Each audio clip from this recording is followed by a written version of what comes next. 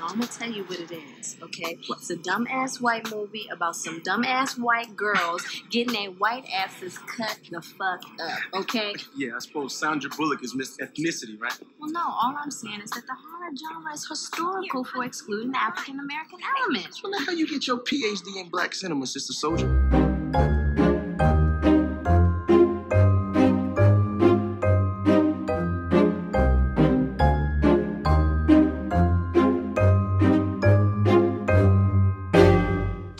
Welcome back, everyone, to Afro Horror. Happy June. I'm so excited today for our episode on The Invisible Man 2020. I am joined by a really good friend and occasional co-worker, Army Hicks. Hello, Army. Army. Hey, how you doing? Thank you so much for having me. Yeah, no, thank you for coming last minute. You know, we shifted to the monthly episodes, and even though I know I have like 3 weeks to plan them, I literally this week, and we'll get into it, was such a difficult week to actually focus that by the time I like looked up from my phone, I went, oh, I don't have a co-host for this episode. And then you stepped up and volunteered, and it's wonderful because this is our first Black male co-host for Afro Horror. We've had a Black male guest before. We had Edwin Hodges, who came to talk on about The Purge. And it's so serendipitous that we're talking about The Invisible Man. His brother is Aldous Hodge. Oh my gosh, Aldwin Hodge. Aldous Hodge. Excuse me. Yeah, my mind is not here. Aldous Hodge.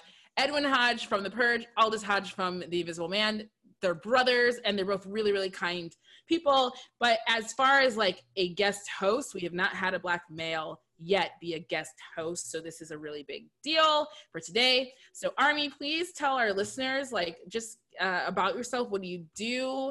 And I know you wear many hats, so please just take us through each of the hats. Yeah, of course. Once again, you know, it's an honor to be on here and to be the first male Black co-host. That's amazing. But a little bit about me. I'm an actor. I'm a writer, director. Been in LA for several years now, making things happen on shows like Atlanta, you know, writing my own projects, including one with you, Circuit, short film that we wrote will be releasing online very soon here. I'm super excited about that. It's about sex trafficking of Black teens. And not to cut you off, but the way Circuit came about, because I think it's important for people to know. You reached out to me because at the time I was doing like script editing, kind of just like story adjustments. And you had a story, you had an idea, and you knew from the beginning you wanted to talk about human trafficking, which I really respected because there's actually not a lot of content out there about human trafficking, especially when it comes to Black women. And from the get-go, you wanted to talk about human trafficking, but you admittedly to the tip of your hat said, I'm not a Black woman, and there's some things that I'm missing in my script, and I would like you to help fill that in. And I think we went back and forth like 3 or 4 times with the script. At first, it was more like of a mafia kind of like crime drama, like a very Taken-esque script. And then we kind of settled to a conclusion, like, let's strip all that away and really get down to the nitty gritty and the reality of what this world is. And then the next draft of the script came in and it was kind of like, this is it. This is perfect. Right. So I didn't get a chance to visit set, but how was that process to see it go from script to screen as a director? I mean, I'm just grateful for your help and for everyone that was a part of this. I mean, the process was amazing. You know, like you said, we went back, I think a bit more than 3 or 4, like 5 or 6 times, and, you know, really helped me refine my vision and help me, you know, get the story into a place where it needed to be, in a place that was, you know, telling the right story.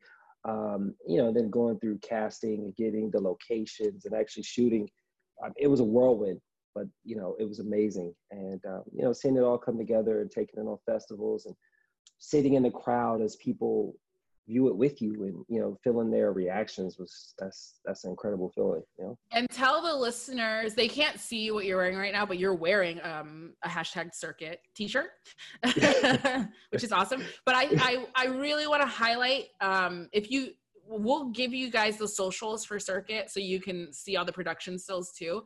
But I really want you to tell the people about the crew, because the crew is, to me, the most impressive part about what you put together. I mean, there's obviously the story centers around women, young Black women, but you put together a crew of majority Black women.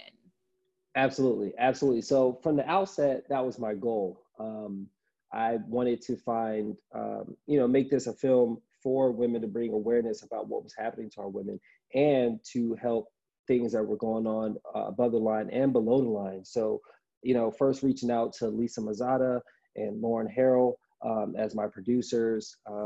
We brought on Stella to be our line director, reaching out to you to help with the story. I mean, going through that process, to me, I felt like that's very, just doing my part to be helpful and to support and to see a change within this industry, because I noticed how underrepresented women are. So, just doing my part because I was raised by a Black woman and, knowing how important it is. So that was something that I really wanted to make a focus on our production set.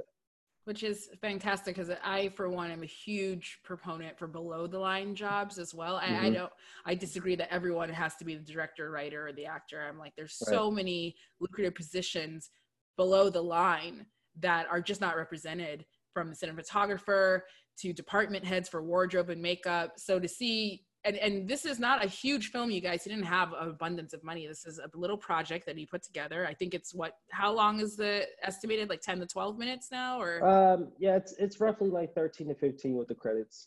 13 or 15 with the credits. So this is a labor of love, and thank God you filmed it before COVID, or got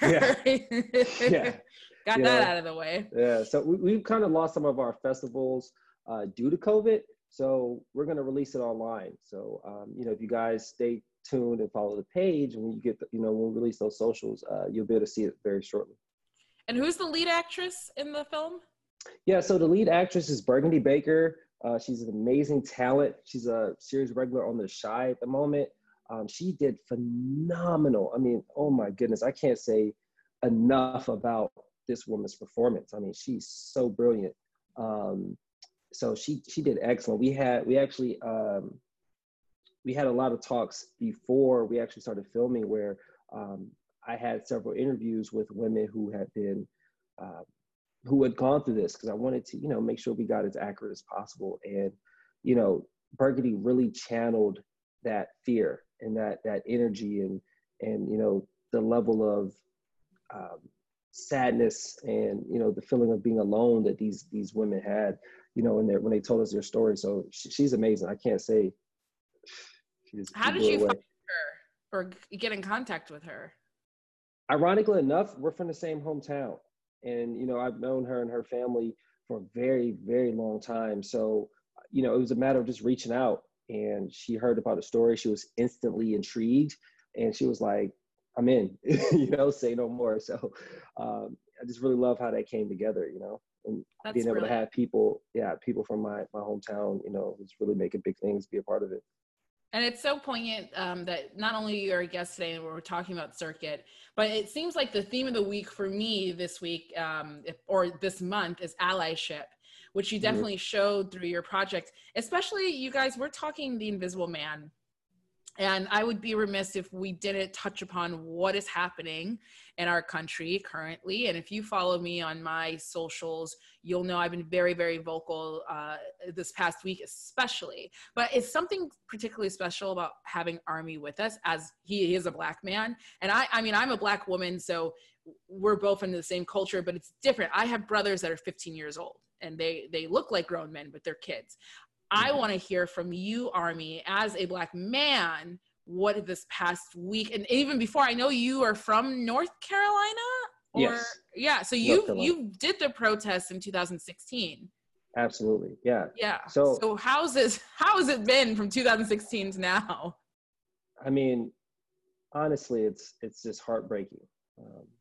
We see story after story, video after video, post after post, and we're fed up. And I think that's what the country is seeing right now. Everyone is fed up, and people are starting to show that frustration, show that anger.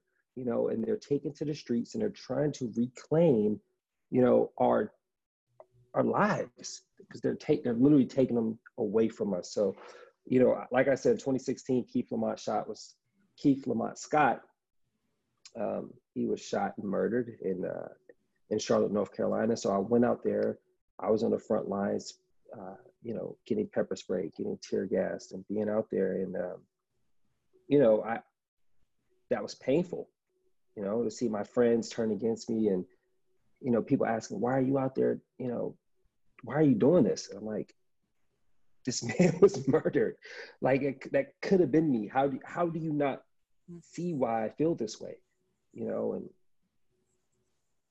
but I you know, it's way more widespread now. People are accepting and they're understanding, like, you got to take matters into your own hands. You know, you voting it away or trying to do the legislative side, like, those things are cool and we need them, but we also need to be more in people's faces, you know what I mean? Yeah. And a bit more aggressive. Yeah, and will I ever, like, publicly condone violence? No, because I don't want people to get hurt. But at the same time, do I understand it? I absolutely 100% do, because we tried for years to peacefully protest with Dr. King and with Colin Kaepernick, and that still wasn't good enough. And I believe it was on The Daily Show or one of those night shows that one of the hosts actually said, how would you like us to protest? To a woman who I will not ever say her name out loud. Starts with a T, ends with a bitch. I'm just kidding. But, he asked, it was Trevor Noah, and Trevor Noah straight up asked, like, how would you like us to protest? Like, what is the appropriate protest for you? And she didn't have an answer, because there is no answer. Because no matter what we do, someone's going to have a problem with it, because it's never been about the protest. It's always just been about the oppression and the continuing the legacy of the white supremacy, because no one wants that to be dismantled when you're benefiting from it. And if you are a listener of our podcast and you are not Black, and that doesn't just mean white people, that means if you're Asian descent and white passing Latino descent, I want you to follow me and Army on our social pages, because specifically myself, I've been talking about how to dismantle white supremacy, the system itself, how you benefit from it, even when you don't think you benefit from it.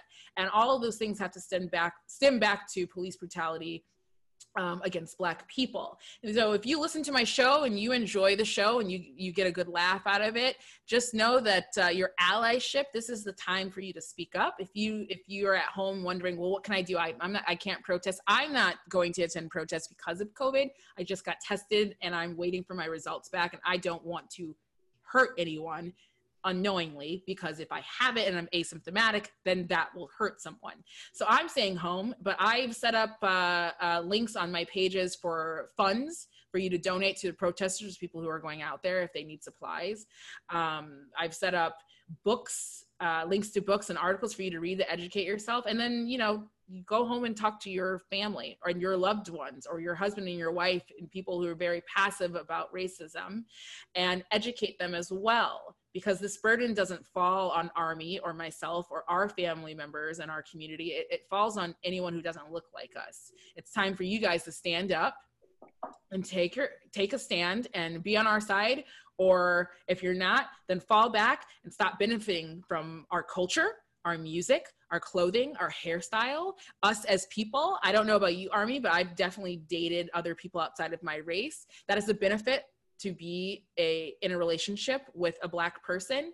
And if you won't educate yourself on our community, you don't deserve these benefits anymore. So the title of the movie is The Invisible Man.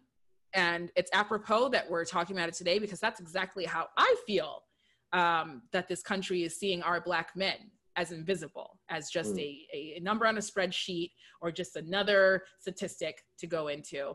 Army, are you planning to attend any protests are you in LA currently? Yes. So yeah, Okay. I'm here in LA currently. And no, I'm not planning on attending any protests.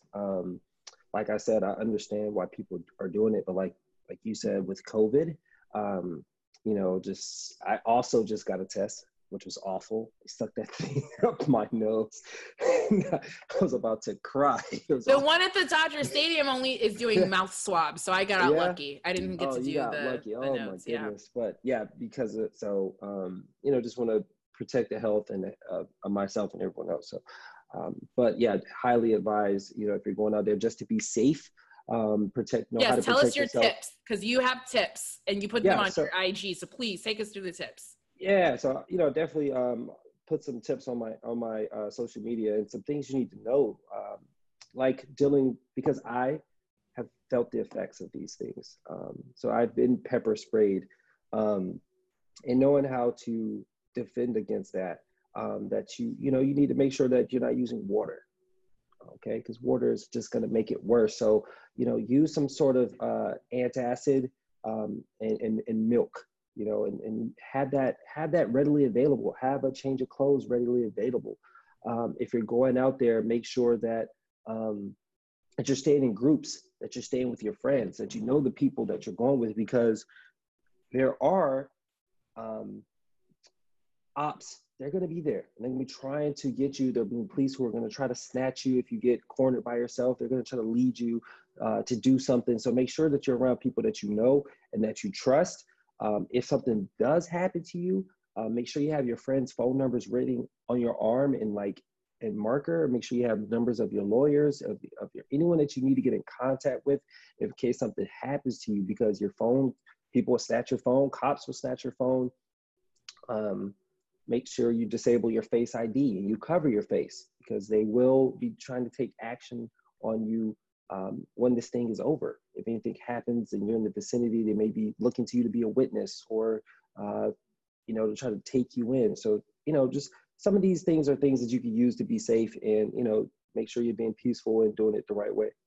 Yeah, I think that's the biggest one. Make sure you're being peaceful, because we're recording this now on Saturday, May the 30th. And right before we got on, Army, I was watching the Chicago protest. So my advice is going to go straight to those white people. If you're saying you're our ally and you're showing up to a protest and you're damaging property, guess who is affected by that? Not you, again, because you are protected under the system. It's us. So when the media blows up and they say, oh, these people are damaging property, or they're looting Target, they're doing all these things, and it's you doing it, and the name for us, stop. You're not helping us. We get all the blame. We carry the blame. They don't say, oh, look at those white people who are tagging CNN. They go, look at those thugs. The president literally just said thugs, which is code for black people, over the weekend. So your allyship means there's no way you're more upset than us. That's just period. There's no way you are more upset about police brutality than black people. So I need you to tone it down a notch, especially these white men. These white men are so using this moment to be the Joker from the Dark Knight and taking it out and living their anti-vigilante dreams. So I need you to listen to the people, to the black people who are organizing these protests, and they want to keep it peaceful and they want to do it the right way. And it's not about you, because the moment you become violent and the moment you destroy property, it becomes about that only. Right.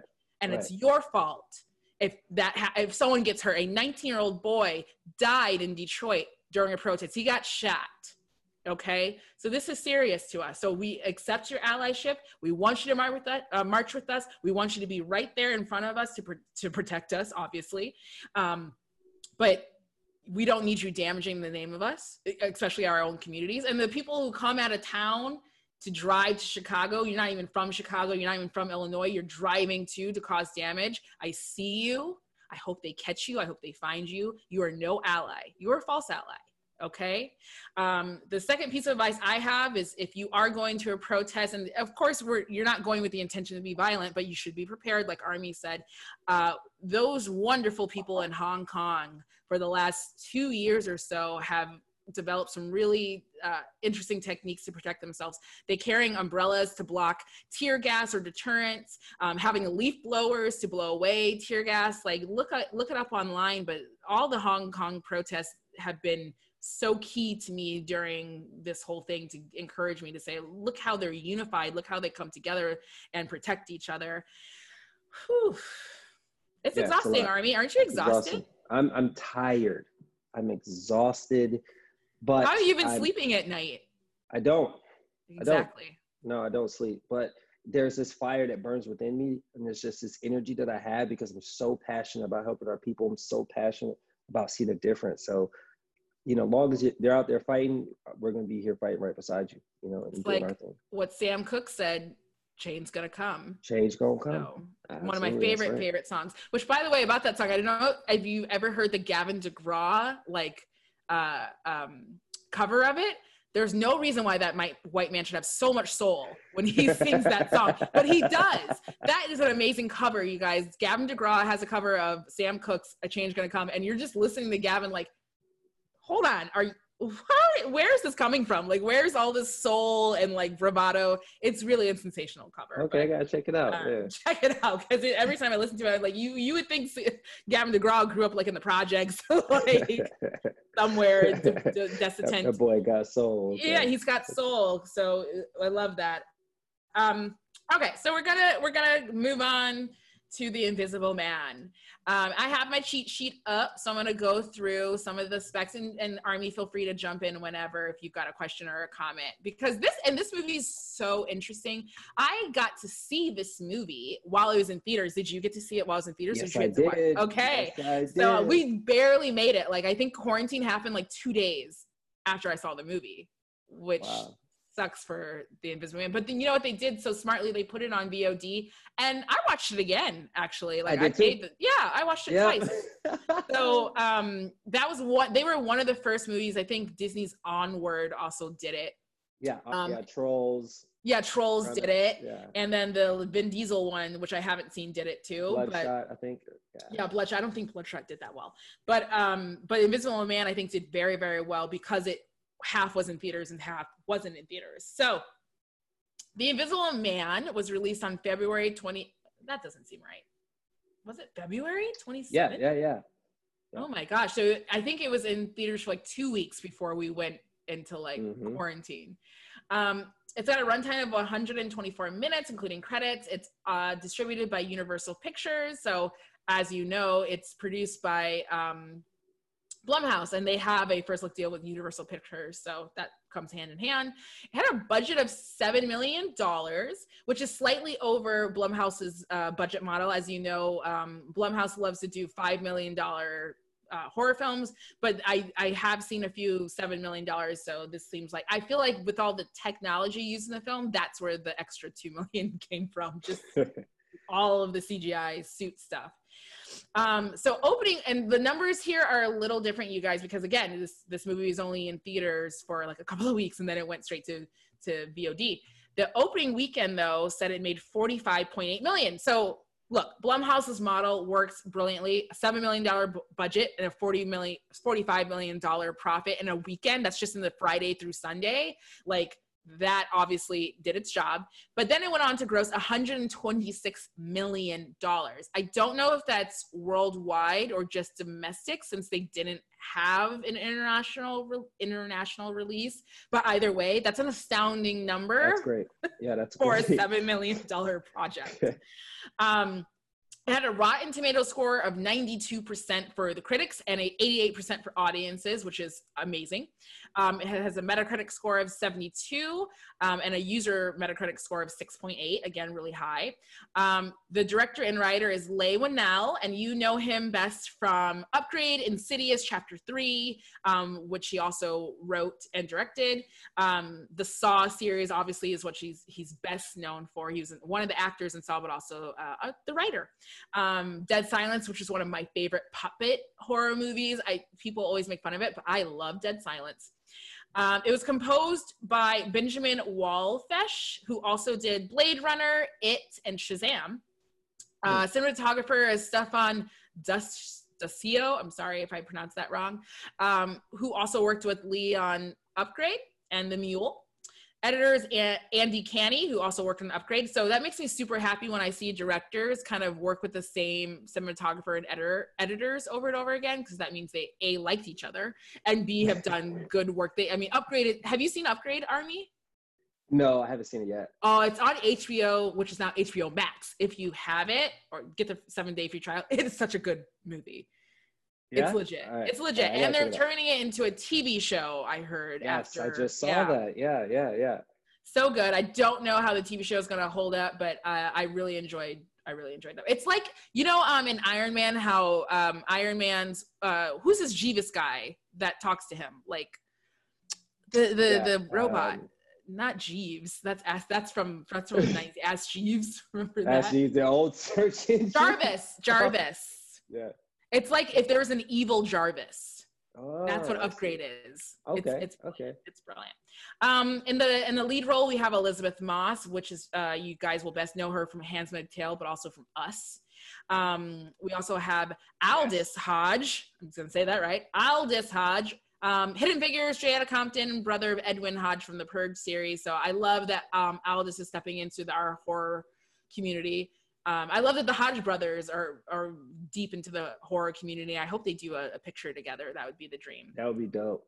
And then we have a young Storm Reed, who since I saw her in Slate, I've been keeping an eye on her. What a sensational up-and-coming young Hollywood actress. Slate, Wrinkle in Time, and then also in the Blumhouse horror that didn't do so well, Don't Let Go. But it shows that, Blumhouse obviously likes her and hopefully they keep her in the family and keep her working. I hope they do, because I love her too. I love her too, especially in Euphoria. Amazing. Euphoria, she's killing it. Oh my God. She's everywhere. She's everywhere, and she just seems so polite, and just I want her. You know what I want for her though? I want some leading roles. I love seeing her in these supporting roles, but I need my girl to get a leading film like today, like a good teen, like fun leading role, like what they didn't do for my girl Gabrielle Union years ago. I want to see Storm. Yeah, she needs to have that track. All right.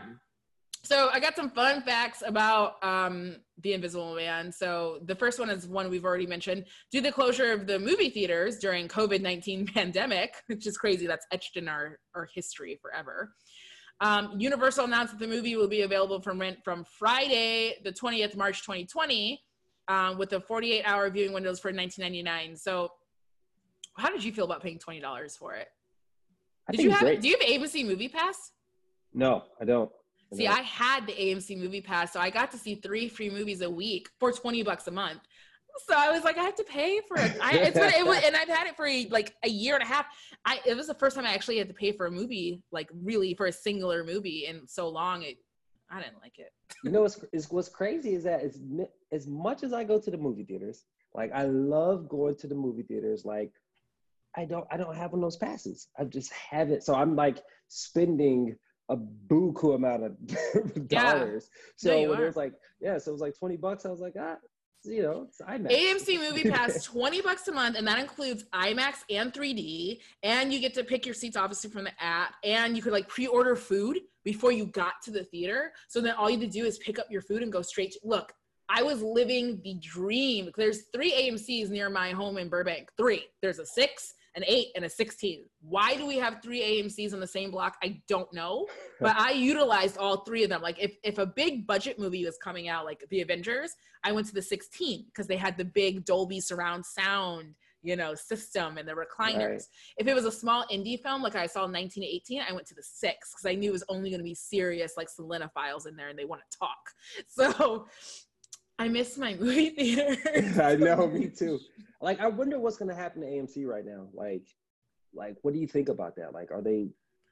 Oh, I saw Eric Haywood, who's a writer who I follow on Twitter. He posted a picture of this like AMC model they had where it's like 2 seats and then spaces for 4 seats and then 2 seats, like the social distance. And he was like, "Are you guys going to watch Tint in this theater?" And I said, hell no. Like, I want to see Tenet like everyone else. Is it Tenet or Tenet? Tenet. Yeah, I want to see Tenet like everyone else because Nolan says you have to see it in this theater. But I'm like, I don't want to sit in a theater that has like spaces in it. I don't want to do that. Like, even though I get bothered by sitting next to someone anyway in a theater, I'm just like, I don't know. Yeah, that's super weird. Like, it weird. Kind of takes away from the, yeah. Like, could you imagine we went to see Avengers and in that theater, it's like half full. It loses the excitement. Like, did you see the Avengers, the Endgame? Yeah. Mm-hmm. Okay, so this is a spoiler if you guys haven't seen it, but I mean, it's been out for like a year. When Captain America got the hammer, the whole theater exploded. Place erupted, Erupted, and I'm like, those were moments that I enjoy in a good blockbuster movie. So I don't want that. I feel like don't open the theaters until we actually get a vaccine. There's really no rush to open the theaters, you guys. Like, why? Are Some you films going to drive? Are you going to drive-ins? where's the drive? I heard Dodger Stadium, but that's where they're doing the testing. So I was like, I guess that's not the drive-in. I don't know where they are. There's supposed to be like 3 or 4 like near the valley or going towards East LA or so. So I just think it's I don't know. I'm not sure if I'm a fan of it. Like would I like it? You know, it takes away, like you said, it takes away from the experience. Sound? That's a great question. Maybe it's just very loud. You just roll your windows down and. That sounds awful. I've never been to one. I don't know. I've never been to a drive-in either. That sounds awful. The only experience I have with the drive-in theater is from like Twister. Remember that scene in Twister where Twister came through and they were and that's my worst nightmare. Like, could you imagine being in a drive-in theater and a freaking tornado just comes right through the screen. And it came right through the screen while they were playing The Shining, which is so classic. No, I love movie theaters so much. I was just saying on my Twitter, like, I miss the smell of popcorn, and I like to put M&Ms in my popcorn. And the butter, that's not butter, it's just oily, guys. Like, you're literally just drinking oil, but it's so good. And the Coke, the crack of the Coca-Cola. And I had a movie blanket that I kept in my trunk, and I would sit in my movie blanket and the recliner seats, and I'd kick off my shoes, and I just was in it for 2 hours, just uninterrupted. I miss that so much, but I'm not sitting in a theater that's like it's just not as fun. It's just not. Yeah, but for Tenet, no, I don't know. After seeing the preview, I might risk it all. I might risk it but all. Also Dune. Dune is supposed to come out. Do you want to see Dune in like an empty, like, no, you want to see Dune on a big screen with lots of people, and oh, my heart hurts. It's the one thing. I don't know. Anyway, so like we were saying, The Invisible Man was one of the first movies to do that. This is what Leigh Whannell had to say about Aldis, and I want to read it because I think we all feel this way about Aldis Hodge. He said, "Not only is Aldis a very handsome fellow," I love that word, fellow, "he's also one of the nicest people I've ever met." The whole family is nice, you guys. When Edwin came on our show, which that's on season 1, we talked about the Purge series, like, he couldn't have been nicer. And then, like, the sister also acts. The whole family's talented and nice. I don't know what their mother, like, did to them, but it's unbelievable. Then Whannell says, Aldis has so many talents. His intelligence, his technical illustrations of his own watch designs and more. He's like, I'm going to list off good qualities until everyone listening to this commentary realizes that it's really unfair, the whole Aldis Hodge situation. Nobody's supposed to be that perfect in real life, and I'm angry about it, and I agree. What a sensational talent, the whole family. But also, I mean, maybe you weren't paying attention to it because you're a straight man, but I appreciate the wardrobe stylist for putting Aldis in those tight button-down cop t-shirts, because those arms, did you see that man's wingspan? The wingspan on this man.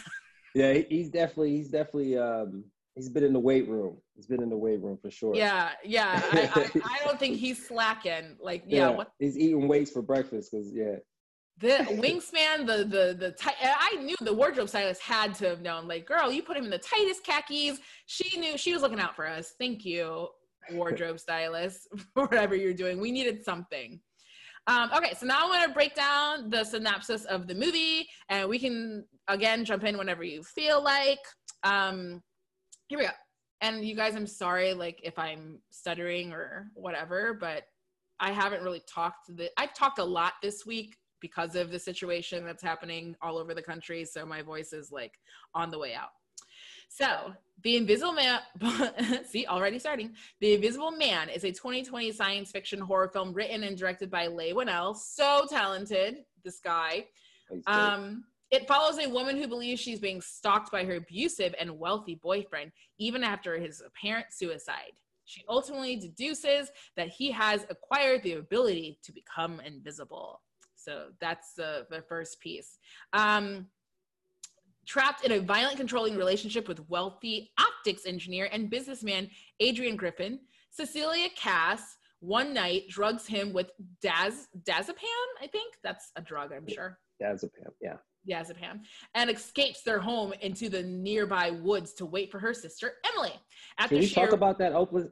Oh my God, though? yes, I want to. That opening scene, what tension. As a director, how does it feel watching?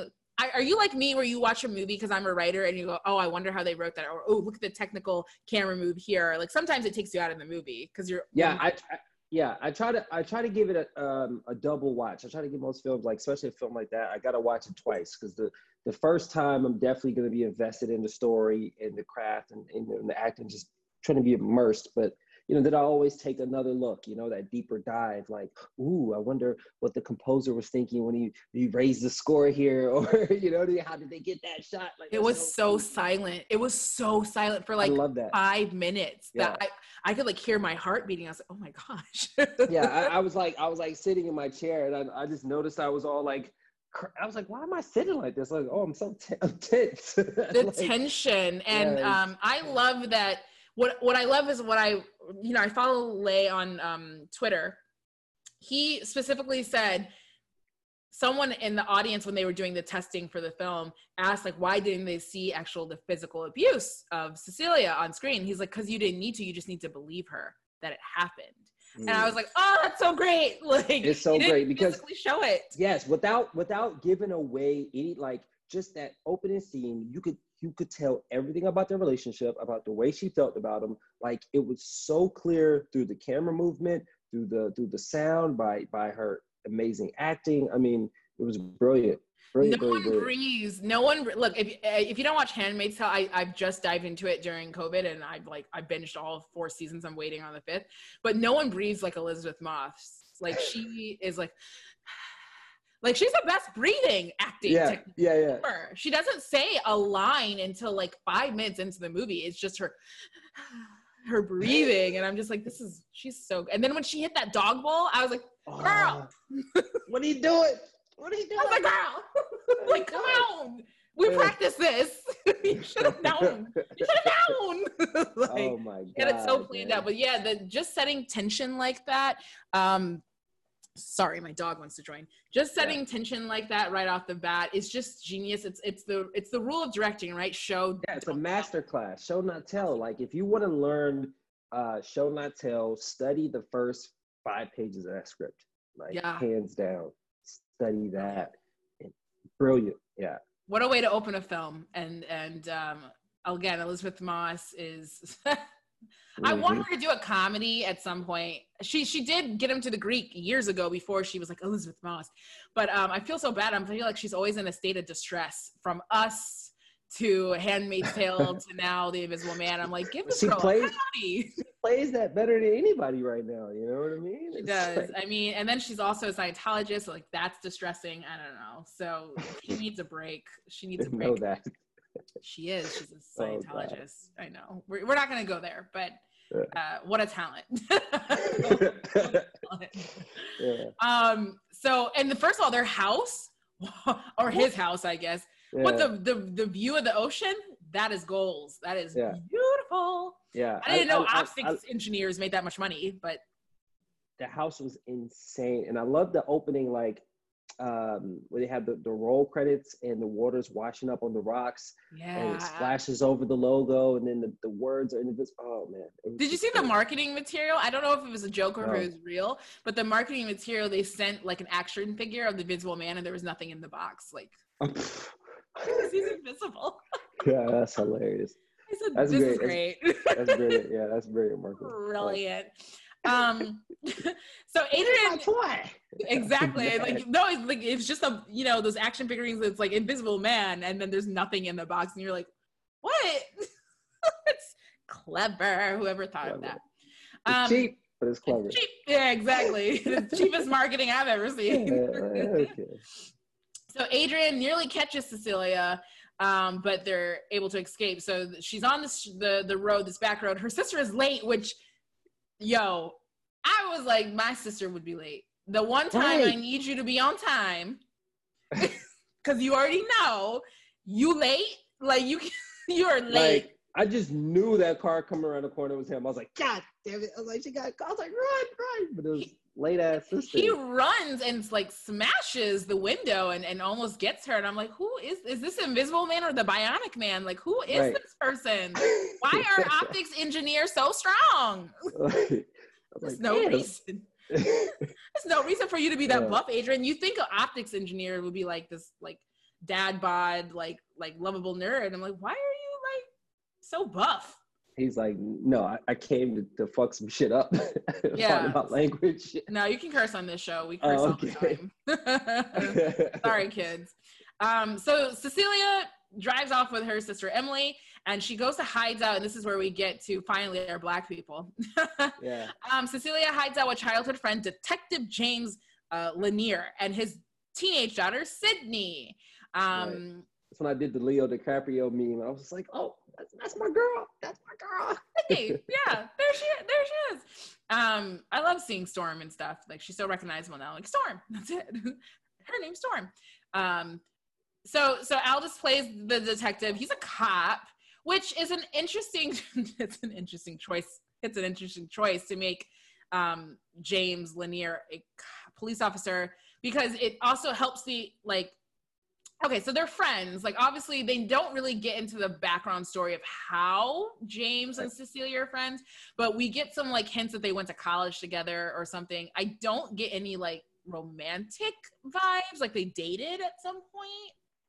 Maybe fondled each other at the club a little bit. I didn't get that either. It felt very platonic and it felt very big brotherly. Yeah, like brotherly. Almost maybe like that James had hooked up with Emily at some point. Yeah. That's what I gathered. That his sister had some sort of thing. But I also let's talk to Detective James Lanier for a second. Like, you have a Black teenage daughter, and you're let in. Everything Cecilia's saying is true, and how crazy this man is. You gonna let her stay at your house, like with this teenage girl doing that?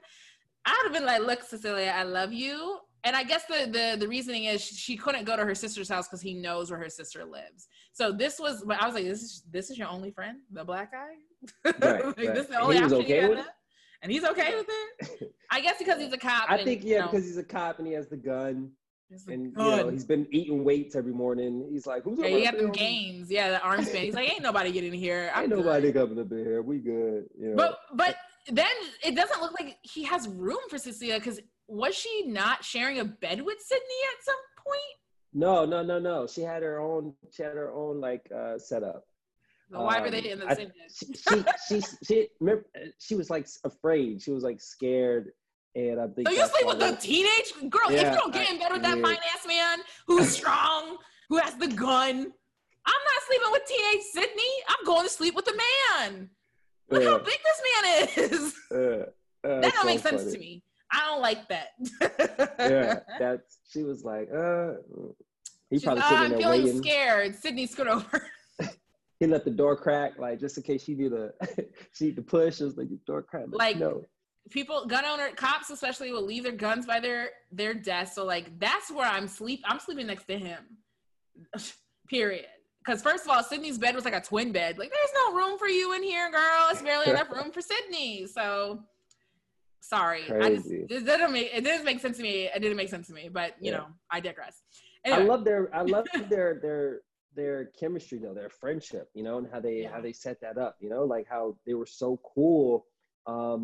You know, I think that's exactly our nature, right? That's how we would be. We had someone in our home, you know what I mean? It's like, look, listen, Sydney, you need to get your ass out there and walk and go to the mailbox. Yeah, that's that encouragement. That's Black people. Like, there's a video that was going viral a few years ago. This guy was skateboarding. He was trying to do a trick and he couldn't get it. And these Black women stopped. They're like, "Come on, baby, do it. You can do it again." And he nailed it. And she's like, "See," and that is our nature. Like, that is to just be very encouraging.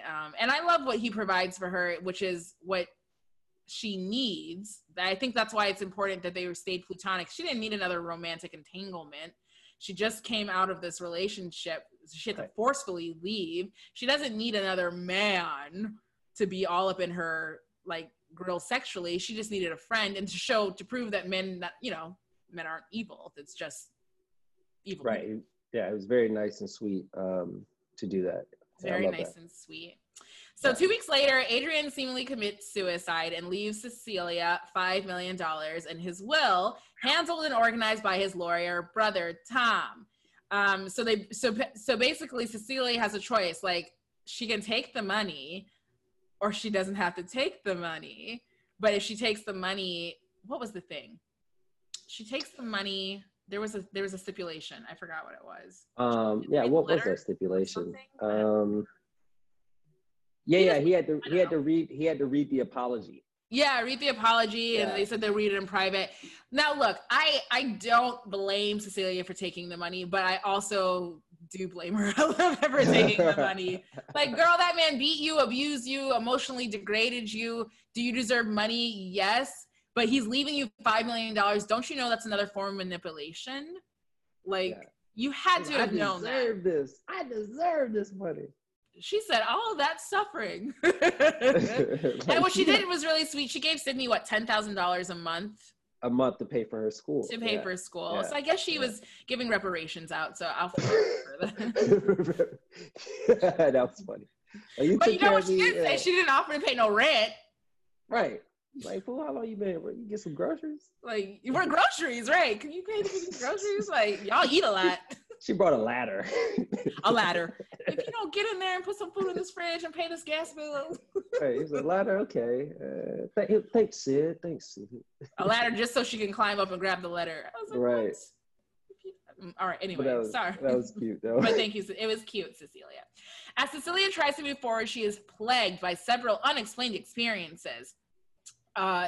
She suspects another presence is in the house one night when she finds the door open and witnesses the light flickering on and off. That would drive me nuts too. I swear there's like a ghost in my house all the time. I'm just like, but it's usually just my neighbors next door. So no one does scared and confused like Elizabeth Moss. Like, she is the best face for it.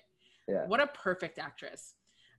She calls for James when she sees footprints in her room, but he reassures her she's just still traumatized. So this is the scene we're talking about when they're in bed. That was dope. Right. That was a dope scene. Yeah. That scene was insane. Like, she pulled, like, because I just knew he was gonna be in the chair. We all suspected he was in the chair. Yeah. So she throws the covers. I was like, oh, she in there bugging. And then he steps on the cover. Which is just like perfect. I'm like, that is just so great. Like, it's just enough to scare the hell out of you, but it's not tropey and it's not a cliche. Like, if he was in the chair, that would be cliche. Right. I do remember when the trailer for this movie came out, though, there were some scenes not included in the film that I was really looking forward to see. I think it was one of them. Yeah. There was a chair. Yeah, there was like a chair instance, and I wanted to see it. But I guess what they did was really smart because they didn't want to give away like some of the big scenes. They gave us some false scenes for the trailer. Yeah. So we still had surprises in the theater, which I appreciated so much. But at this point, Sydney's in the bed and Cecilia, someone's stepping on the covers and she just screams. And that would have been the point I said, you can't stay in here. You gotta go. Your ass gotta go. Get out of my room. Scared my daughter. Cause Sydney looking around like, well, I don't want to stay in here. Like, we all gotta go to daddy's room. So, but what a great, and again, the writer and director is so great at setting us up with what I call the Hitchcock, which is it's the anticipation. That's the real scare. It's not the jump scare. It's not jump scare. It's not like, oh, someone's behind the mirror. It's you're anticipating that someone is there. And then he says, nope, no, they're not. And you're like, oh my gosh, it's the pacing, the catch and release. The pacing is really key on that, making sure like they didn't just how long to hold the shots, and it's like, set up, no payoff. Then you get the payoff later, right? Like that. Payoff later. And I love, there's an article floating around that I didn't get to read, but I bookmarked it, about how the camera itself is a character. Like, it's a separate, the way he is, the camera is the Invisible Man, and we get to see the POV from Adrian, supposedly, is really, really interesting. And it makes me think, you're an actor, poor Elizabeth Moss, all those scenes she had by herself. Jeez. Where she's just reacting. Yeah. That's it. Like, she has nothing else to do. Nothing. Yeah, she has an incredible imagination. But also, what I read, an article that lended to that helped her was Adrian. I forgot his name. Now let me see. But he would always be very close right off set. Was he? Okay. Yes. Because yes. I was thinking his name is Oliver Jackson Cohen. Yeah, Oliver. Oliver. I was thinking like how great of a role it would be, like, hey, so you're going to be in like the first minute of the film and the last like 10 minutes of the film. So I only need you for 3 days and you're going to get paid X amount of money. Cool. You guys have fun.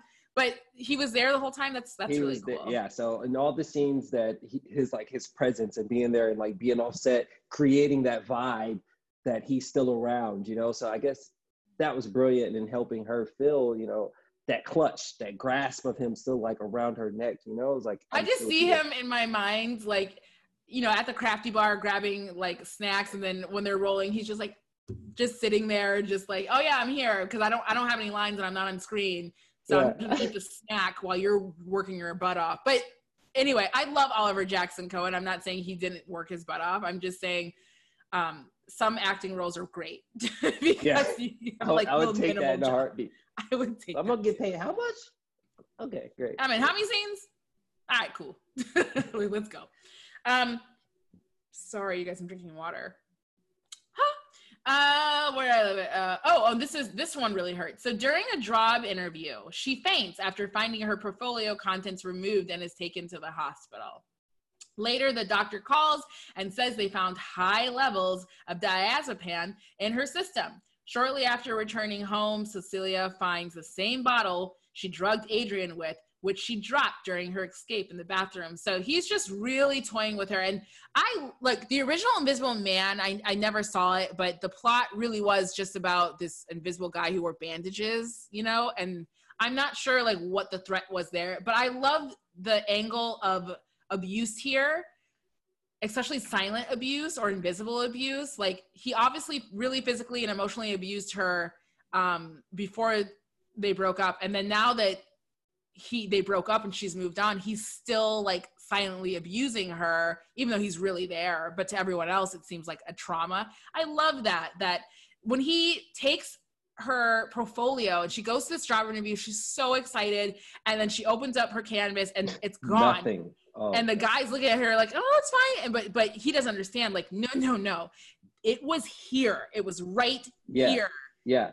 And I think also like, I think that was so brilliant how it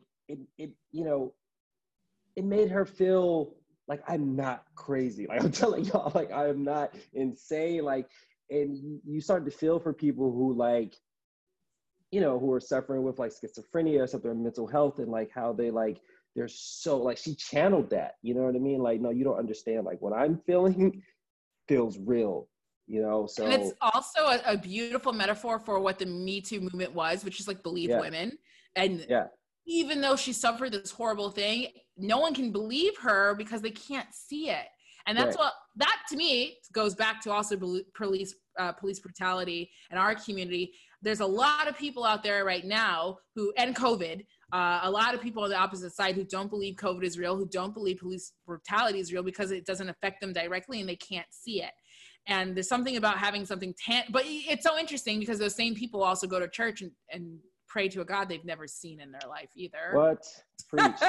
But so something about having faith. You have to have faith, right? And no one really had faith in Cecilia that she was seeing these things that she was seeing because they couldn't see them for herself. And so good. So wonderful. Mm-hmm. So she ends up finding the bottle. He's messing with her. She's in the shower. The bottle is there with his bloody fingerprint on the label. And she knows that Adrian is alive. So she has to arrange a meeting with Tom and James. She takes her black friend with her. No, I'm just kidding. She takes her police officer friend with her, insisting that Adrian faked his death and used his optics expertise to become invisible in order to torment her. But of course, no one believes her because, I mean, honestly, if we're being honest, I wouldn't believe her either. Like, people can't become invisible. You would be like, oh, she's just losing it. And it's another thing too, women being called crazy is such a trigger for all of us women. Especially when we know we're not being crazy. It's just another code for like, stop being emotional. So this was just so good. And I can't believe a man wrote it. Just kidding. like he really, he's like, that's an ally too. Like he really, I feel like did his research and knew his stuff he wasn't just writing from a place of like, oh, I'm gonna do a Me Too movie. Like, it seems like he really took care to listening and learning. So yay for allies. Cecilia turns to her sister, but Emily refuses to acknowledge her after receiving an email from Cecilia's account stating that she never wants to see her again, which was so crazy. Like, it's so easy to hack into emails and all the horrible things Cecilia says. I'm just like, you couldn't pick up the phone and call your sister and be like, yo, what the F? Yeah, Like, you just believed that she wrote this email. Like, if my sister ever wrote me some scandalous shit like that, I would pick up the FaceTime and I would curse her ass out. And then I would hear, if she said she didn't do it, I'd be like, you didn't do it? Okay.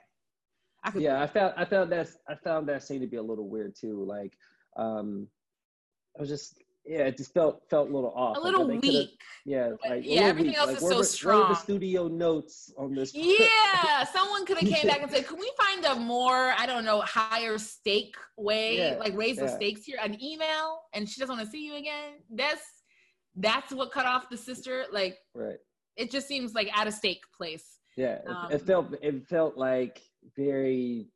It was cheap. That was the cheapest thing in the film, right? Yes, film exactly. That was low on cheap. A film that was very low on those type of moments. Yeah, that was the only thing that glad we both agree. Yeah. Hire us, Blumhouse. Did you get it? Didn't you get a feel from the brother though in that scene when she went to go talk to him? I was like, I don't like this guy. I don't like him at all. Tom is sketchy from the beginning. Yeah, he's sketchy from the jump, and I was just like, oh, he's so weirdo. Yeah. Like, your brother is dead, and I guess he was horrible to you too, and just the way he handled it. He manipulated me just as much as he manipulated you. Yeah, I'm just like, something. I mean, I didn't see it really coming, but it's just Tom was just off. We knew something was off about Tom. Yeah. Brothers and sisters, how fun. Emily and Tom should have got together. That would have been fun. Emily was like a lawyer though, right? Like, girl, you're surrounded by cops and lawyers, and what do you do? Like, what is Cecilia's job? What's she? Oh, she's signs. That's right. She had the portfolio. Yeah. I love movies. Everyone's got such high-end jobs. I want to see a movie where someone's just a waiter. Or, someone just works at Amazon. Like, how y'all happen to know, like, your sister's a lawyer, his brother's a lawyer, he's an optic designer, your best friend is a detective, like, they all have big houses. Like, let me just get someone who's just a waitress. Just regular. Just trying to do her job. And she's getting stressed out. Where did I go? Sorry, I lost my place. Okay. Later, she is comforted by Sydney. Oh, this scene was really good. But Sydney is hit by an unseen force, leading her and James to assume Cecilia did it. That was so good because I did not see that coming. That one really got me. So Sydney, it came out of nowhere, right? Out of nowhere. Sydney goes and asks Cecilia if she wants to have a girls' night, to get her mind off of it. And next thing you know, Sydney is just punched in the face. And of course, there's no one else in the room, so she's gonna be looking at Cecilia like, I know. They were like on the opposite sides of the room, though. That was the only thing. She was like, "You just hit me." I was like, They were, but like you can't see. Like, could you imagine like Adrian standing there invisible? Like, I want to fuck this little bitch up. Yeah, I was like, hit a kid. I was like, hit a kid. Not the kid. Right? Like, Adrian, what? Like, you gotta go. You're just crazy. So Sydney could have thrown them hands. Cecilia, if you hit me, which I know it wasn't her, but they call her C. If I suspected that you hit me, I'm throwing these hands. Like, Sydney kind of just crawled in the corner and cried. I was like, bitch, you don't fuck this hoe up. Like, get your licks in, Sydney. No one's Artists came in there like, yo, what happened? He said, what? You hit my daughter? And y'all didn't throw her out? That was my thing. Y'all left your house. That is your house. Because she hit your daughter. No. I got to get my daughter somewhere safe. Like, so your house is not the safest place. It's your house. Kick her out. Kick her out. I don't care where she goes. She has $5 million. She will figure it out. Right. Like, so Winnell, Black people don't do that.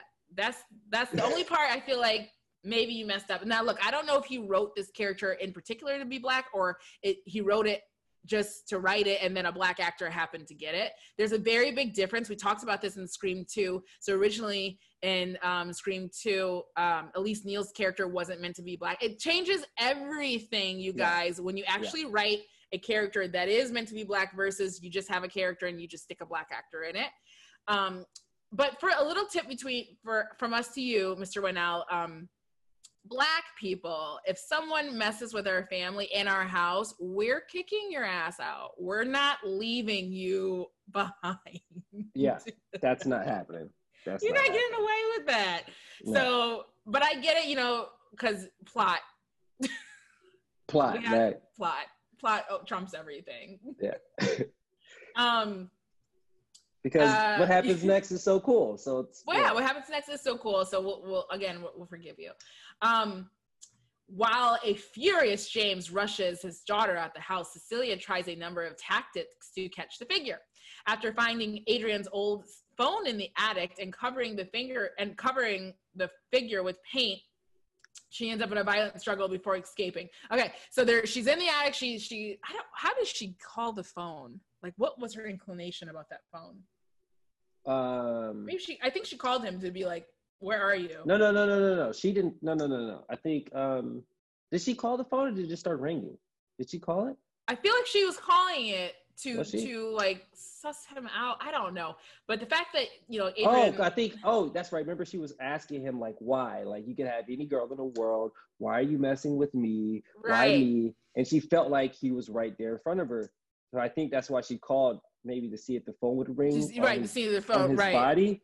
Like if he was right standing there in front of her, but it rung in the attic. Oh, Adrian, I know you're like an optics engineer, so maybe you're not like a criminal, but like code 101 when you're trying to stalk a woman is like put your phone on silent. I don't know. That just seems like common sense though. Yeah. Like you wanted to get caught at this point. No, he did, because he put surprise in the night. Oh, that's right. That's right. That's right. So she goes up in the attic, and I was like, oh my God, like he's in the attic with her, but he was on the she throws the paint and literally, bam, he's right there. And I was like, what? Let's talk about this super suit for a second. So the way it is, I had to think about it after I left the theater. So it's just a bunch of cameras. Yeah. That reflect back to you, nothing, like your surroundings, like I guess the wall and whatever. Because he's not invisible. It's just it's an optics thing. So it's like a reflection. I was like, dang. The suit bends light or something. Right. So then you can't see, like you could. But what I found was weird is you could see through it. You can see through it, right? I was like, no. Yeah, I was like, if it's like 360 optics, I think they took some. I think they took some creative liberties in creating this thing, but plot. Plot. Yeah. But, all right, I'll believe it. It's suspension of belief, you guys. That's what happens. I was like, okay. A bunch of cameras turn you invisible. Cool. Cool. I think that's much better than, remember? Hollow Man? Hollow Man? That is actually like really, really dope movie though. In Hollow Man, they like inject this dude with some formula that makes him invisible. They're building it for the military or something, and then he can't go back. I actually buy the camera thing more than the serum thing. So, but I love Hollow Man, which is that's a good shout out to Kevin Bacon. Yeah, Kevin Bacon's scary. And at least in Hollow Man, like, I mean, he was naked, basically running around naked. At least in the Invisible Man, he actually got to wear a suit, like, because Kevin Bacon, you just have to, if you think about it, like Kevin Bacon's just chilling in this like bunker, just naked. Right. Because if you wore any clothes, you would see him. You'll see him, yeah. Sitting eating just dinner. Run around ass out all the time. Ah, so funny. But that painting scene was so cool. It was the first time we actually got to see our monster, our villain, and it's done very, very well. Yeah. So, in his lab, there is a struggle. And she struggles. She ends up in a violent struggle, and she escapes to Adrian's home. So she jumps in like an Uber or a Lyft. Yeah. That was like, just. She like has the time to like call it, and it got there. And like she's running, and the thing is that's really crazy. She's running, but she's like, I can't see him. I don't know if he's in this lift. I don't know if he's behind me. I don't know. That was great because I thought he was in the lift too. I thought he was in the lift. They kind of set it up that to make you feel like he was in there, and I was like, this nigga sitting right there. Just being quiet, like Yeah, training like- yourself, like don't move, don't move, don't move. She's right there. Like I would have gotten the look like just touching everything. What the hell? Okay, Right. She okay, didn't just do any of making that. sure. Just making sure. So she got in the lift, and the lift driver was kind of like, okay, crazy, like let's go. We're going And 4 hours away? No problem. yeah, I'm about to make money. Yeah, they drove all night. Drove all night. I that's the drive I would reject as a Lyft driver. Like, nah. Yeah. Like, And then waited, so like it could take me an hour. It could take me Right. 20 minutes. I'll be This right is not back. a cab. It's not a taxi cab. Like, you better request this ride again. Like, go ahead and hit end ride, and then request it again. If I'm the closest in the area, I'll pick you up. But I'm not waiting. White privilege. Yeah, that was crazy. But she makes it to Adrian's home, and in his lab, she finds the suit. Another suit that confirms her suspicion that, you know, he's blah, blah, blah. But then here's the thing. She goes to hide in the closet, and the invisible figure attacks again. So I'm trying to figure out, like, Adrian just like got in his car and knew she was going to his house, or was he really in the cab? Great question. I actually think after she escaped, maybe he's tired. He's like, I've been out all night. I gotta go home. Stalking. I've been stalking all night. I need to rest. He just goes home. Might as well head home. Yeah, and I guess, you know, he hears the dog barking. So he's like, oh, she's here. Or he sees the car outside. Because you know what I mean? he did get paint all over his suit. Yeah. So maybe he had to go get the other one. Yeah. Yeah. So he just goes to get the, and I was like, he's here. Yeah. And so Cecilia flees and contacts Emily. And the dog, you know what? Let's talk about the dog for a second, because it's not fair. I don't remember his name is, but she says in the beginning of the movie, like, I can't take you with me. And then he bumps into the car and the alarm goes off. And I was like, well, see, that's why you can't take you with you, because dog, you don't know how to stay quiet. You're not covert, number one. But also, like, she gets back and he's there still. And I'm like, so Adrian's taking care of this dog. It's just really weird to me that he would abuse a woman, but like be a good dog taker. Take good care of the dog. Yeah. It's like taking really good, like the dog looks healthy, it looks fit, it looks like it gets plenty of toys and treats, but yeah. I'm just you know they care about dogs when they care about lives. Right. Shout out to Mr. Christian Cooper.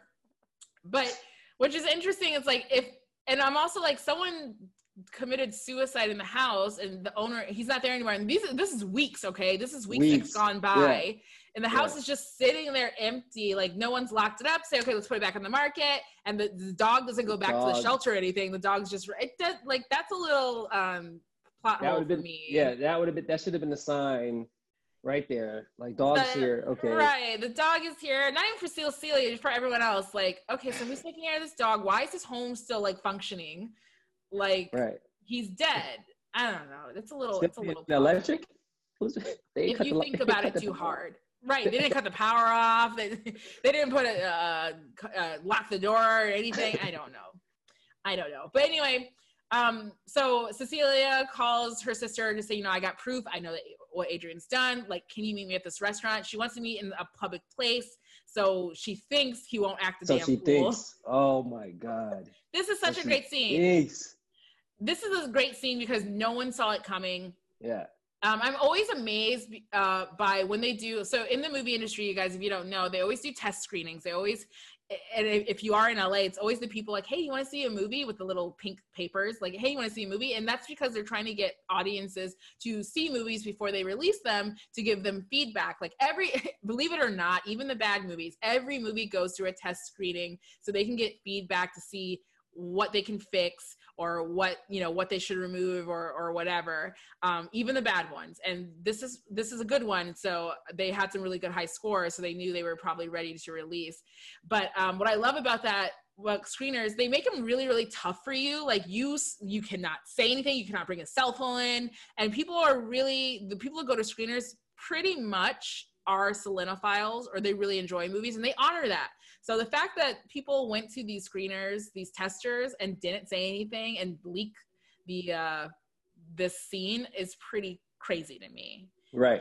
It leaked a lot about it. You know what I mean? Like a lot of the twists, because I had no clue going in. Like a lot of my, like no one Yeah. Nothing. It's Yeah. very tight-lipped. No one said anything. Very tight-lipped, Tight-lipped. Really, really cool, you guys. I love when people can get down like that and just let people enjoy the art. So she's in the restaurant scene. Tons of people are there, and she's crazy looking. She looks insane. Like her face is red. Like she looks like she's been through some stuff. And I am always the one at the restaurants, like looking at other tables, like, what y'all talking about? What y'all doing? What y'all going on? What y'all eating? So I definitely could have been the one. I would have peeped out. Have been like, this white girl over here look crazy. Like she looks what's she on? Time, which is perfect, right? It's perfect because, but again, it has to make you wonder like how he knew she was at that restaurant.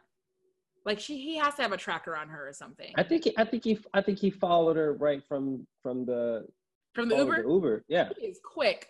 He got an invisible car. Yeah, invisible car, right? Like where is it? You're on the highway, you look over, and there's this car driving itself. You're like, what?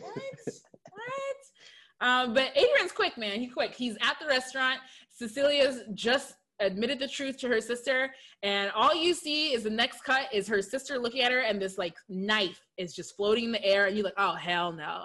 And then he slits Emily's throat, and she literally bleeds out on the table, and obviously, and then he hands her the knife, which is wonderful. It goes into her hand.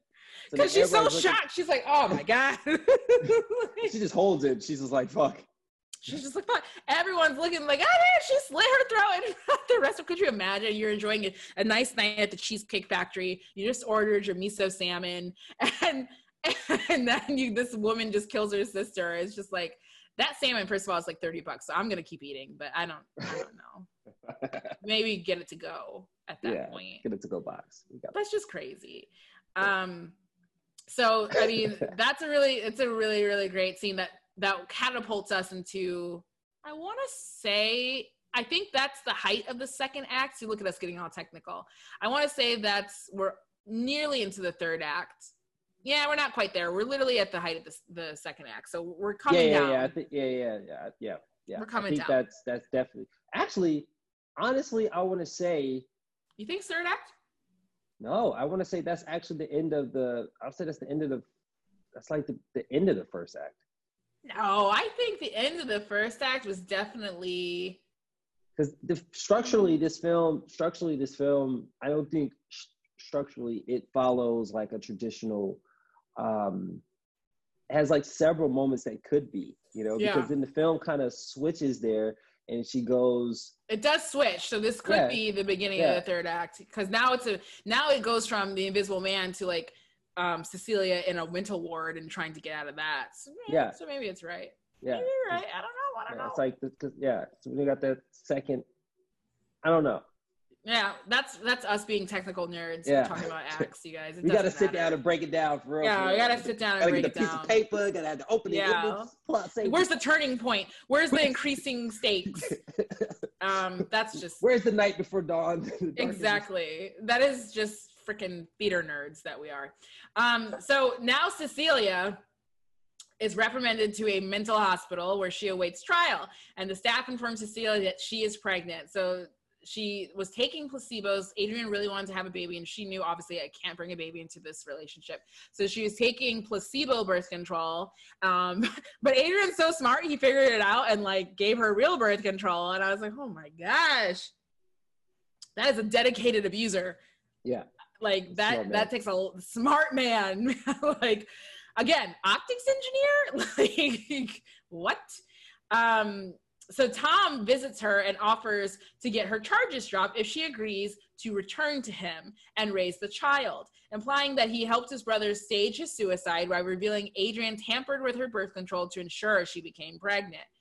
The ultimate manipulation, like, that's rape, you guys. That's so technically rape at this point if you're messing with people's birth control, just so you know. Cecilia refuses to take the deal and steals a pen from his briefcase. That night, she uses the pen to pretend to commit suicide to draw the invisible figure out.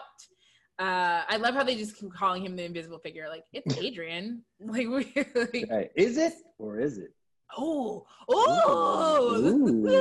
that's why. Duh. When the figure tries to help her, she stabs him repeatedly, causing the suit to malfunction. The security team arrives with the invisible figure violently incapacitates them before fleeing the hospital. Again, is this the Bionic Man or is this the Invisible Man? Hey, why this is he so fool strong? kicking Their butt. Like, why? Why are you this strong, sir? Yeah. So he flees the hospital, and Cecilia's in pursuit, and it's raining, so like the suit is like twitching, it's glitching a little bit, you know, because it's obviously not made for rain, which seems like an undersight from Adrian. Like, you should probably make like a full service suit for all weather, like winter, summer, spring. Stocking is a 24-hour job. You don't get seasons off. You're not a teacher. Like, you got to be ready. Plot. Promising not to harm her because of her pregnancy, the figure instead threatened to attack the one she loves. So Cecilia goes back to James' house, and this is my problem. Cecilia goes back to James' house. She's going to save them, I guess. She is going to save him. I was going to say, like, why are you bringing that noise back to this house? But she's going to save them. So I'm sorry, Cecilia. I'm being too harsh on you. Yeah. She finds the invisible figure already attacking him and Sydney. Poor Sydney. This is what I had a problem with. Oh, what was it? So my guy, Aldous. Yeah, James. Aldous gets his ass whooped. He does. All of them reps in the gym. All the reps in the gym. That entire wingspan. Come in there and just beat the hell out of this boy. I was like, all that police training. You're a detective. Yeah. I was like, hold up. I wanted to see like some sort of grapple, you know what I mean? Or maybe like some action sequences.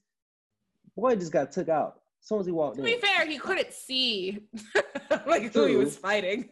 Yeah, true. But still, I was like, that's what you do. You throw the paint again. You're like, I gotta see. Right, or the extinguisher. That's the one thing I thought she was gonna do with the fire extinguisher in the beginning of the movie. Like, the eggs and bacon catches on fire because Adrian's an asshole and he burns their breakfast. Like, that's so cruel.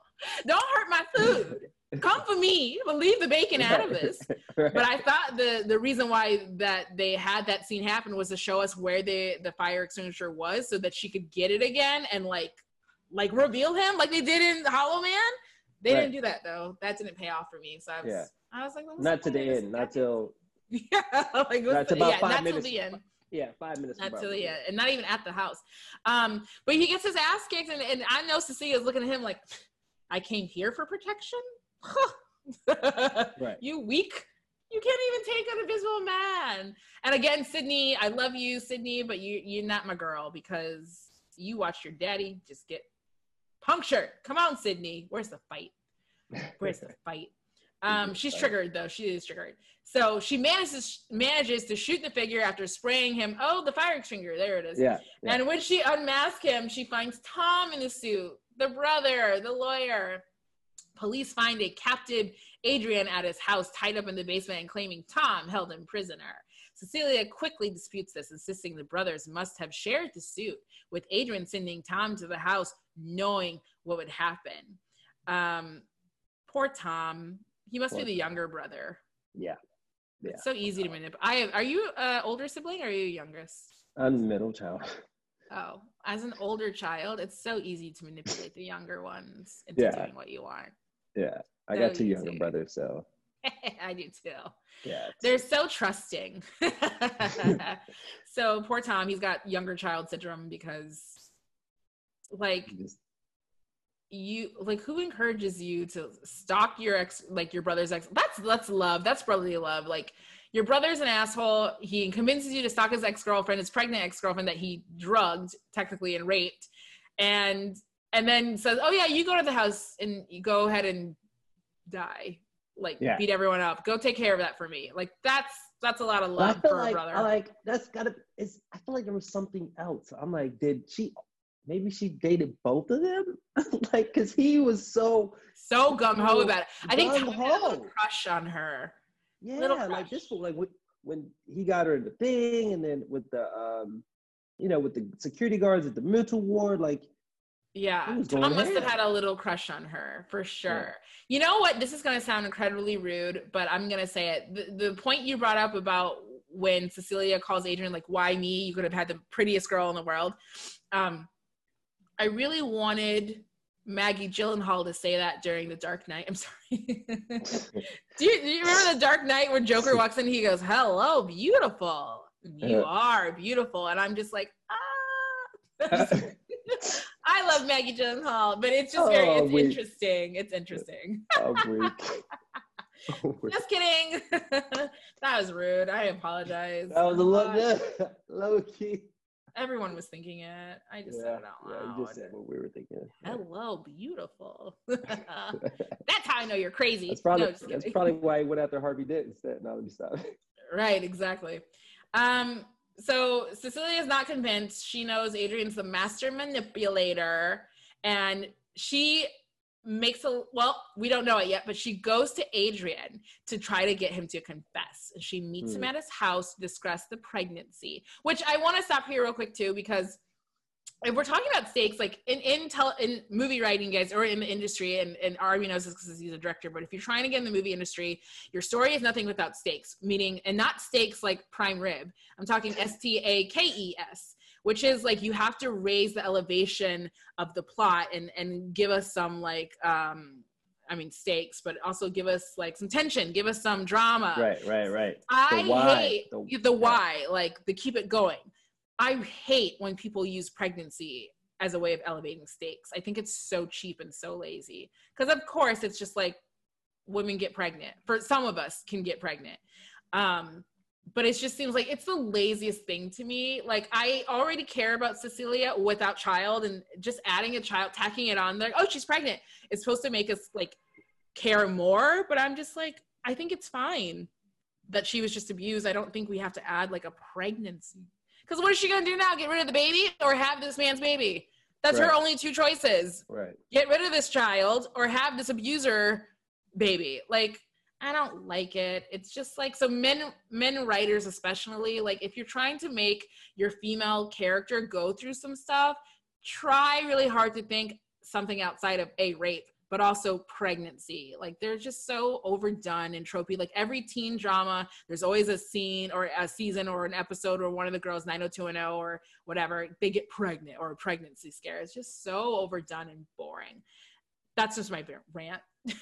That's just my rant as a female writer. I feel it. So she goes to the house and she is wearing a wire, and James is listening while he's in the car. You know, he's set up the wire. She agrees to mend their relationship, and this is what brilliant on Oliver Jackson's side. I actually was really sympathetic to Adrian. I know that he was crazy, but the way Oliver like delivered his lines, and I was like, oh my God, girl, he wants to try again. And that's how abusers work. That's how abusers work. They reel you in with the apologies and he's cute. So it's like, oh, he's so fine, girl. Maybe y'all can work it out. Like, so I love that performance because it's just like, nope, don't forget all those things that happen. He is a monster, but that's how abusers work. And that's why women stay in relationships, because it's just like the cycle of he forgives, you forgive him, he does it again, you forgive him, he does it again. So brilliant writing and acting on that part. He confesses only to being the invisible figure. Adrian says Tom did the kidnapping and claiming that the experience changed his outlook on life and how he treated her in the relationship. Again, manipulated. That's toxic. That's abuse. Is that an alternate ending? No, that's what happened. Is it? At the dinner table when they're having like steak and shit. Wow. I might have seen the alternate. I might have seen the director's cut. I feel like. What did you see? I feel like he doesn't confess. Remember? He doesn't confess. He does say that Tom did all the stuff, and that only if he confesses. Oh, I'm sorry, I read that wrong. She agrees to mend the relationship only if he confesses. He doesn't confess. He just puts it all on Tom. He puts it all on Tom.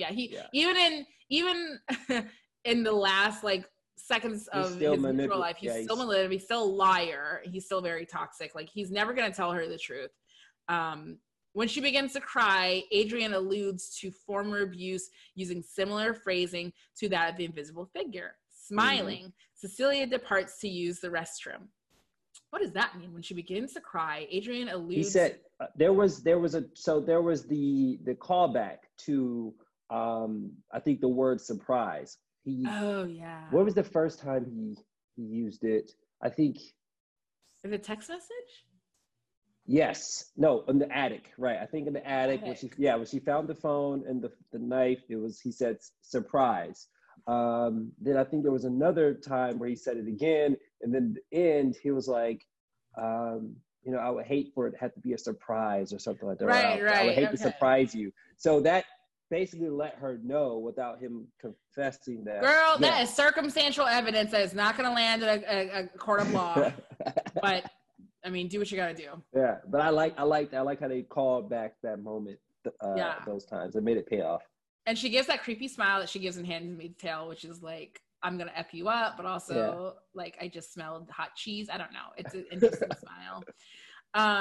Cecilia departs to use the restroom. Moments later, the room security camera captures Adrian seemingly committing suicide. I believe like he stabs himself in the throat, or the same way her sister dies, or something like that. I can't remember. Yes, she puts on the suit and she slices his neck with his own hands. That's called a recall. Cecilia returns and apparently is distraught and calls the police. Out of the camera sight, however, she slightly taunts Adrian, having retrieved the spare suit she had hid earlier to kill him. Oh, that's right. She put the suit in the closet before she got attacked. Dang, girl. So how did you plan this out from like 50 minutes ago? That's great. That's great. So when James arrives, he asks, what happened? She confirms what the camera saw. She spots the suit in her bag. He spots the suit in her bag, but accepts her story and allows her to leave. Because we don't snitch. We don't snitch. The detective or not, he said, I'm not snitching. Relieved that she's finally free from Adrian, Cecilia leaves the house with the suit. Mistake, Cecilia. That's your house now. Yes. Why are you leaving? Move Sydney and the hot cop into the mansion and live happy. Live happy. That's a happy ending right there. That's my happy ending. You got your $5 million, your beautiful house, your beautiful black man, and the surrogate child. And I love that she took the suit with her. Mm-hmm. I don't know if there's ever going to be a sequel to this. What this film derived from, you guys, is Universal. Let me go into this. I really want to get into this for a second. Universal has a division within their company called Dark Universe. And it was all the Universal is responsible for every movie monster from the early 30s and 20s that you can imagine, including The Invisible Man, The Mummy, the original Mummy, not Brendan Fraser Mummy, you guys were talking about back in the 30s. Swamp Thing, all that stuff. They're Dracula, exactly. Frankenstein. They were the first to take those stories and put them on screen. So 2016, they came up with the Dark Universe, and it was kind of a way to do so if you know New Line Cinema, which is a production company, they're under WB, I believe. They were doing, they've done all the Conjuring series and Insidious and all that stuff. So Universal kind of wanted to get into mix. So they realized the horror community, which is their right, is huge, and we love our movies, and they wanted to bring back all their movie monsters. So they had that horrible remake of The Mummy starring Tom Cruise. Thing is awful. Boo. So bad. But so then they took a break for a long time, just 4 years after The Mummy bombed, because they spent so much money on it. I feel like they went back and reevaluated what they were trying to do, and they approached Blumhouse and they said, would you like to help us grow this division? And obviously because they're really pioneering horror genre again. So as smart as they are, they said, so this movie, The Invisible Man, is the reboot of the Dark Universe for Universal Monsters. So with that said, is they might make this into a franchise, because that was the whole goal, right? They would like to do a franchise. So in November 2019, it was announced that a spin-off film centered around the female counterpart to Invisible Man was in development. And Elizabeth Banks was set to star. star in, direct, and produce the new adaptation of The Invisible Woman, which is based, it came out originally in 1940, and it was based off of a script that's been floating around for a long time. So Banks was allowed to choose a project by Universal Pictures from the roster of the Universal Monsters, and she wanted to do The Invisible Woman. So not Elizabeth Moss, you guys, not the actress in this film. I'm talking about Elizabeth Banks. She's also an actress, but she just recently did the Charlie's Angels reboot. And she's transitioning more from acting to directing. She also did Pitch Perfect and stuff like that. She is yet to, I believe, do a horror, so I'm going to be really interested in it. But I'm curious to know if Elizabeth Moss is the Invisible Woman. Like, she has the technology now, but like, why would you come from an abusive relationship and then go on and abuse people? That seems counterproductive to me. Yeah. But or maybe, yeah, I don't know how they would. I don't know. I'm interested. I'm here for Elizabeth Banks. I'm here for a franchise. I'm here for Universal finally getting the Dark Universe off the ground, because my God, The Mummy just was left such a bad taste in my mouth that yeah.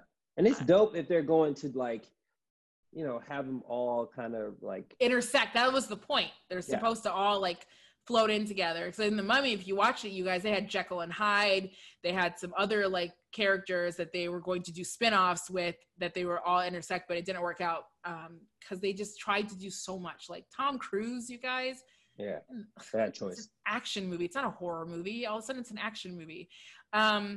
Either way, so that wraps up the synopsis for The Invisible Man. Army, what are your final thoughts about this film? Like any last tips or any fun things that we missed that you wanted to touch on? I think it's excellent film. If you haven't seen it, I hope you have, because we just spoiled the entire thing for you. Yeah. But you know, give it a rewatch and take a look for some of those Easter eggs and some of those clues. You know, that especially if you're a creator, and just look at the layered ways that he, you know, set the story up, and you know how he kind of shifted the structure a little bit, while still without bending it too much. You know, and it's just an overall great film. It's a really great film. Yeah. For me, I really enjoy this reimagining, because that's what it is. It's not a remake. They took their own storyline, they reimagined the title character, and they put it into 2020. And that's what a proper remake should be. It's not remaking the same thing and just putting new people in it. I just want to say to Blumhouse, like, I love what you're doing. And if you're going to take over the Dark Universe, I just want you to also include more Black people. Like, and not just in singular roles. Like, we didn't say a lot about Aldous and the Storm in this because they don't give us a lot in this film besides being the stock best friend. Like, that is such a trope. And Aldous Hodge is such a good actor. I'm like, he deserves more, and Storm too. So I feel like if they're gonna take over this Dark Universe, just like diversify it a little bit, which transitions me to, it's not in the Dark Universe, but over the past week, I saw that Scream 5 is officially a go by the writers and directors of Ready or Not, which I totally agree with.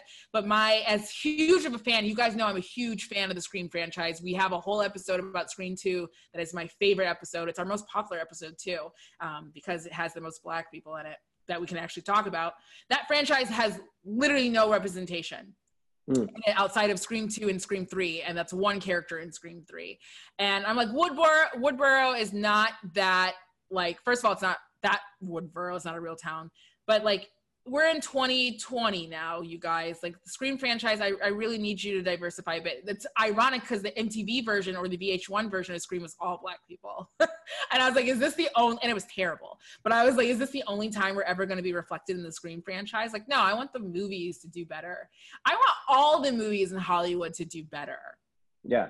We're at a time right now where, you know, we have to take better responsibility of our narrative as Black people, and, you know, Black gatekeepers, studio execs, studio heads. You got to understand that, you know, you're complicit in the way the public views Black people because of the images that we put out, the roles that you are offering. People see that, and then they're reinforced in their head whatever stereotypes they have, whatever else they see people consume so much media. So Yeah. we have to kind of, studios have to do better. You have to listen to the people who are telling you, hey, Black people don't act like this. We're not monoliths. Not all Black people live here. Not all Black people talk like this.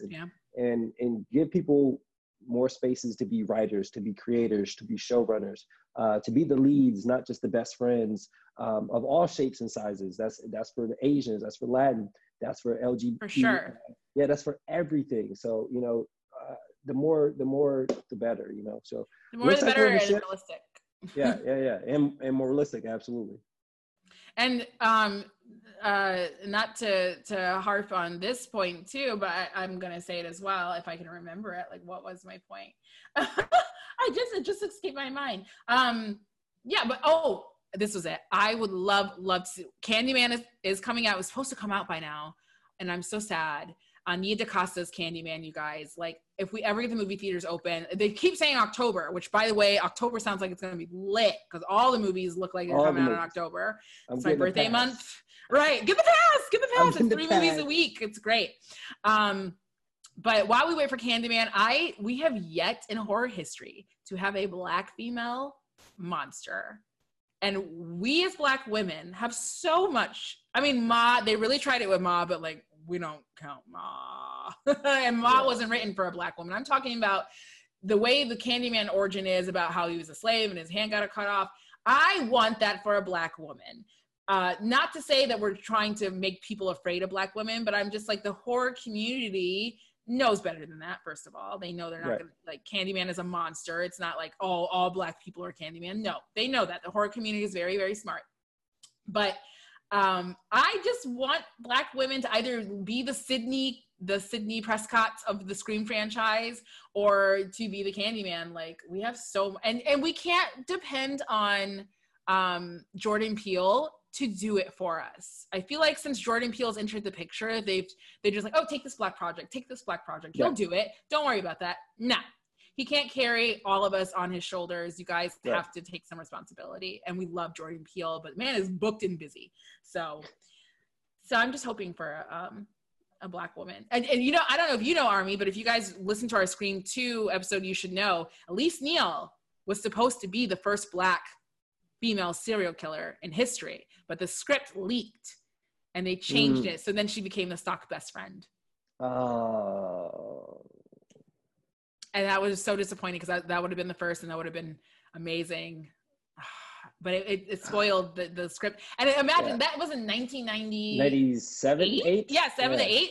So a script leaking then, it's not like there was Twitter. I'm like, how does the script leak? I think there was internet, but there was on forums and stuff. What's crazy is we're talking about 1998. We're in 2020, and what she was going to be the first. Have we had that first yet? I mean, Ma, they really tried it with Ma, but it's not the same. No, because Ma technically only killed one person in that movie. So, and go listen to our Ma episode and we'll break that down for you why it's not the same. No, it's 2020 and we've yet to have our version of Freddy or our version of Jason, except for Candyman, which is coming back. Nia DaCosta. Can't wait. In October. And please say her name. Nia DaCosta, you guys. If you don't know, she is the director and co-writer. Jordan is a co-writer and a producer. But in the feature film world, the director that's their project, okay, you guys? Like, TV is a little different. It's usually like the network or the showrunner or the writers. That's their project. Movies, it's the director. They get the last look. They get the last pass. That is their project. So saying Jordan Peele's Candyman is disrespecting Nia DaCosta, just so you know. Yeah. Army, this flew by so fast, and like, we're wrapping up, and I can't believe it. How was your experience on Afro Horror podcast? I loved it. It was amazing. It was amazing. I can't wait to come back. Yeah, we have a whole season to go through. Tell the people one more time about Circuit and its socials. Absolutely. So you can find us at Circuit Short Film on Instagram and Facebook, and Circuit Film on Twitter. So please check us out. You can find me at Army_Strong. That's ARMIE. Check me out. And like I said, we're going to be releasing online very shortly here. And stay up to date for all the news and updates. And you guys know you can find Afro Horror Podcast on Instagram and Twitter under the same name. You can find me personally on Twitter at I am Sharday Sellers and on Instagram at Sharday Sellers. Fair warning, as this is dropping on Monday, I have been tweeting nonstop about Black Lives Matters for all weekend. So if that's not content you want to see, then don't follow me because I have time and I will respond. But if you're coming to look for, right, yeah, I got some time now. I'm in quarantine. Yeah. I got plenty of time. But if you're looking to educate yourself and how to be a better ally, please come to the page, ask questions. Please. I don't mind guiding you to some literature, some James Baldwin, some Ava DuVernay to get your piece together. But if you only come in the troll, no one's a bigger troll than me, guys. I'm going to win. Like, I will hurt your feelings. I hate having to go to that place, but I will, like, look at your profile picture and make fun of your dog. Don't do it to yourself. Don't do it. Don't do it. Afro Horror Podcast is recorded in Burbank, California. We're not sponsored by anyone, so that's why you guys don't hear any ads, and I'm going to try to keep it that way. We want to shout out Chris Courtney Martin. She's my typical co-host, but she's been pitching, as you know, Charcuterie, her film, all over the place in LA virtually because we're being safe. And she couldn't make it with us today. So shout out to Chris Courtney. I hope she comes back soon because I miss her. If you guys like what you heard, please leave 5 stars. If you don't like what you heard, leave 5 stars. And then just tell me why you didn't like what you heard. But just always leave 5 stars. Pass this on to your friends. If you want a guest on the show, all you have to do is email me at info@afrohorror. I think it's just afrohorror.com. Yeah, it's just info@afrohorror.com. And I'll give you the list of episodes we have coming up. And you don't have to be Black to guest on the show, but you have to know better, okay? Because we're only going to talk about movies with black aspects in it. Later on this season, we're going to be talking about Eve's Bayou. So excited. There were some other ones I can't remember because I don't have the list in front of me, but I know Eve's Bayou is coming up, and I'm super excited about that. People Under the Stairs. That got a request, so we're going to be talking about that. We're also going to do some more contemporary films for my younger audience, so you guys can look into that. Us, maybe we'll do Us. I don't know, or Get Out. We haven't done Get Out yet. Maybe we'll do Get Out. So keep listening, and I want you guys to stay safe, stay healthy. COVID is real. Black Lives Matter. So yeah, that's it, and we'll give it 3 seconds, Army, and you and I will hang out. But outside of that, thank you guys for listening and have a great week.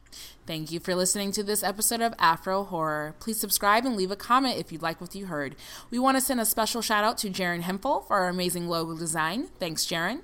You can find us on Instagram, Facebook, and Twitter at Afro Horror or on our website, www.afrohorror.com. No copyright infringement was intended while recording this podcast.